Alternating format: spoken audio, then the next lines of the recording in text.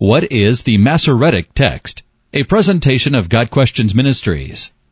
The Hebrew text of the Old Testament is called the Masoretic Text because in its present form it is based upon the Masorah, the Hebrew textual tradition of the Jewish scholars known as the Masoretes.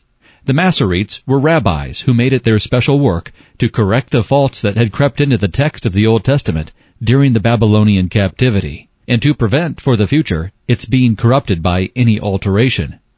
They first separated the apocryphal from the canonical books, and divided the latter into 22 books, being the number of letters in the Hebrew alphabet. Then they divided each book into sections and verses. There is a great difference of opinion as to when the Masoretic text was written, but it was probably accomplished in the 10th or 11th century. Several editions existed, varying considerably, but the received and authoritative text is that of Jacob ben Chaim ibn Adonijah, who carefully sifted and arranged the previous works on the subject. It was published in 1524. Although the existing copies of the Masoretic text date back only to the 10th century, two other important textual evidences bolster the confidence of textual critics that it is accurate.